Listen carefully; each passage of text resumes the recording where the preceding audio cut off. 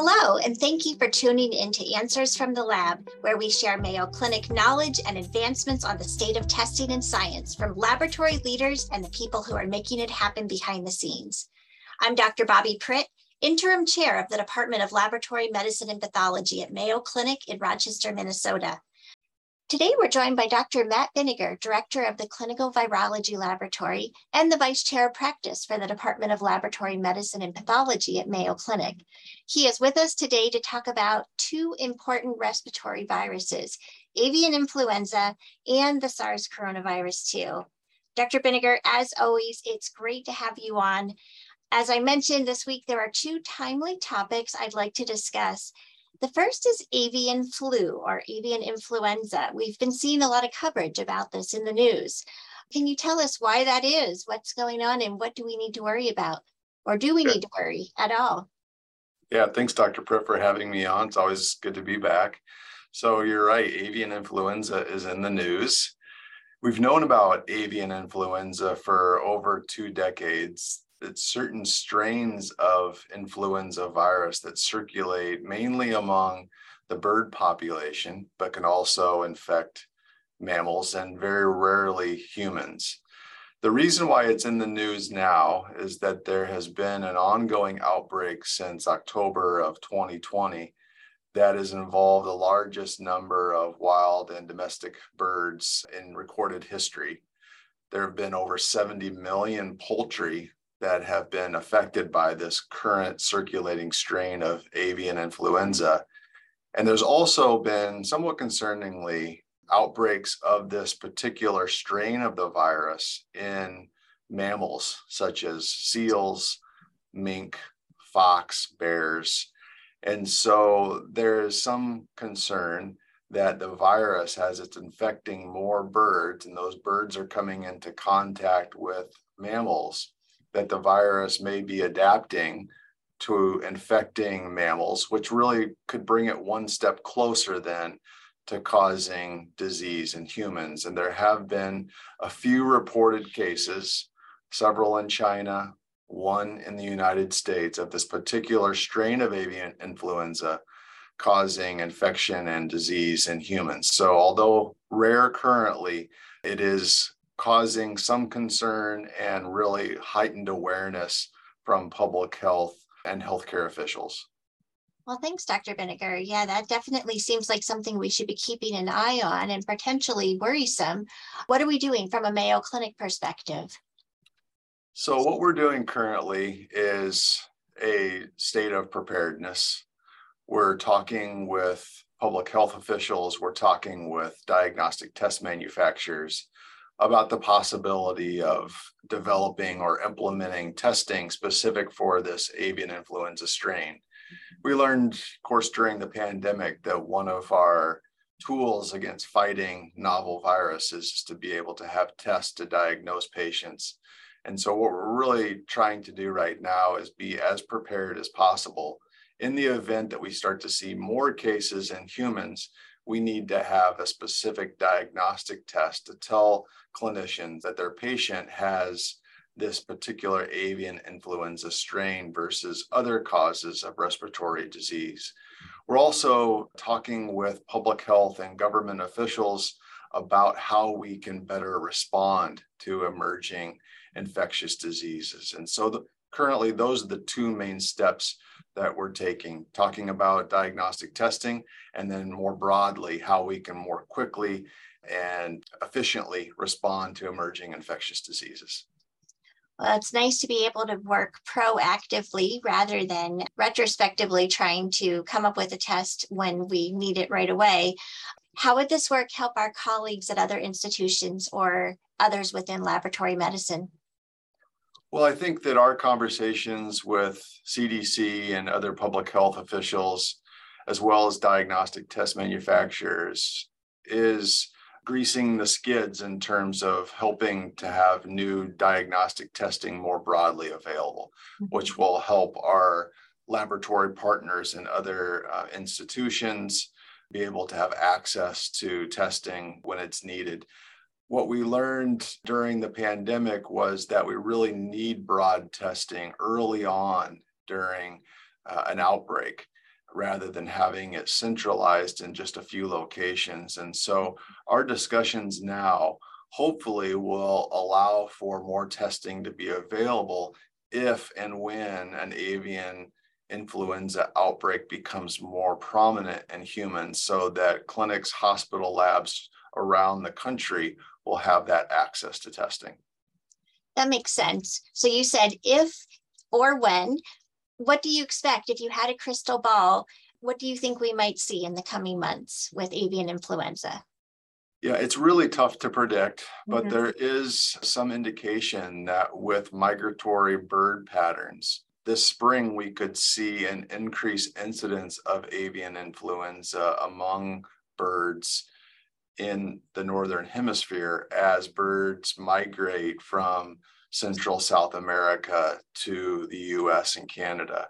And so again, the more infected birds causing transmission of disease in the US and around the globe, the greater the probability that those birds will cause exposures within mammals, and the adaptation of the virus towards becoming a virus that could efficiently infect humans and be transmitted from human to human increases. Of course, we want very much to keep that from happening, and we hope that that does not happen. But I think that now is the time for us to prepare in the event that it does happen, so that we have the tools in place to fight that.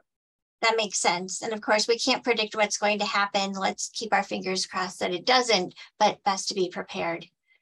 Well, we'll probably have you back in the coming months to give us an update at some point.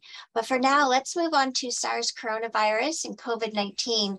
We've touched on this topic a little bit when we talked about what we've learned from the pandemic, but I thought I should point out that March 13th was the 3-year anniversary of the national emergency declaration in the United States due to the pandemic. So we have come a long way since 2020, and you were intimately involved in bringing up our SARS coronavirus test that we used at Mayo Clinic for our Mayo Clinic local and MCL patients through our reference laboratory. How does it feel looking back on everything that's happened? Yeah, it's incredible to think back over the past 3 years in terms of what was accomplished and how challenging of a time it was. I think back to March 12th, 2020, which was the day before that national emergency was announced. That was the first day Mayo Clinic began testing for COVID-19. And I was reviewing our testing data, and we performed about 40 tests on March 12th of 2020. And as of a few weeks ago, Mayo Clinic Laboratories has now performed over 7 million COVID-19 tests across all of our testing sites. So just an incredible response, both within Mayo Clinic, but really around the world, to stand up testing and play a significant role in fighting the pandemic, providing patients with answers, providing their physicians with information that they needed to care for patients. And really the thing that has stood out to me the most is just the dedication and commitment of our healthcare teams. I've never seen the level of commitment as I've observed throughout the pandemic, people working discretionary hours, almost on a weekly basis, really stepping up to the plate to do whatever was needed to help our patients and clinicians treat this really deadly disease. So to me, the dedication, commitment, the level of innovation that's taken place over the past 3 years, where we've worked with diagnostic test manufacturers and the government to help stand up new types of testing, which not only benefited us fighting the COVID-19 pandemic, but will give us tools to help treat, manage, diagnose other diseases as well.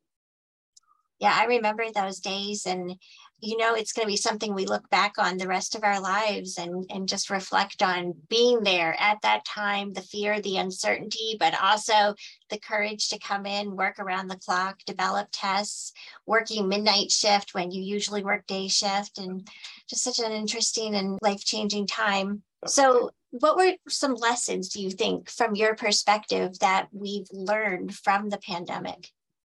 A lot of lessons learned, of course, but the ones that I think stood out to me is that for us to combat emerging infectious diseases like COVID-19, it truly requires a very strong partnership across multiple groups. No one team is positioned to stand up testing or treatments or vaccination on their own.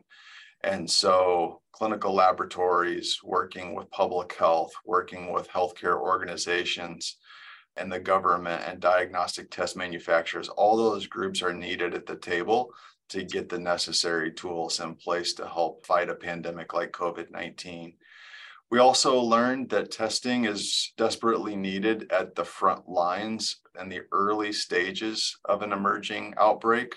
We can't have delays in reporting through centralizing testing to a few locations. So getting broad testing available to small hospitals and clinics where patients are being evaluated is really needed during the earliest days of an emerging infectious disease.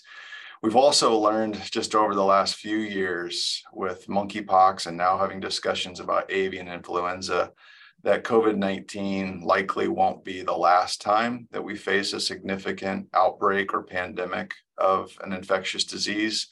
And so we need to prepare now. We need to take steps to put together an infrastructure that allows us to rapidly and efficiently respond, because we'll likely be put in this position again.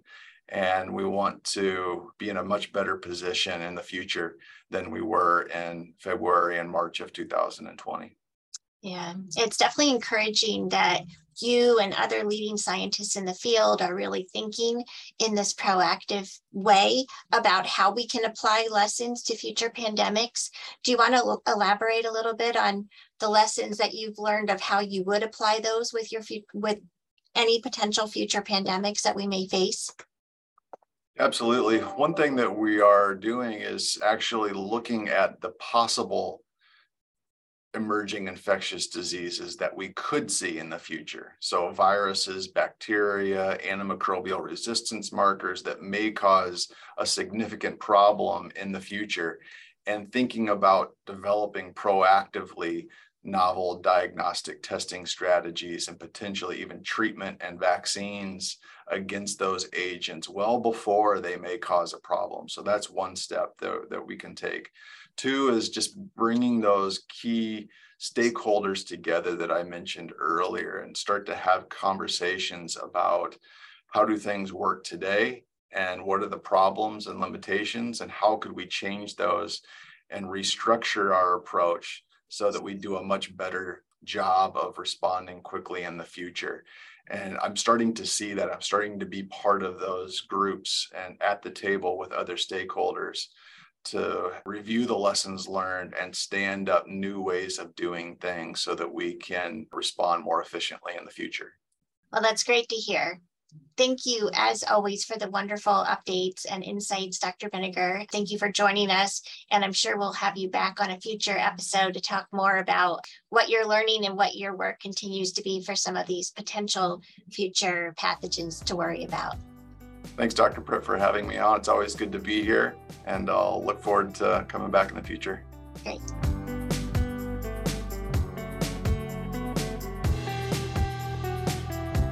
Thank you so much for tuning in to Answers from the Lab. Be sure to subscribe to this podcast, and don't forget to tune in every Thursday and every other Tuesday.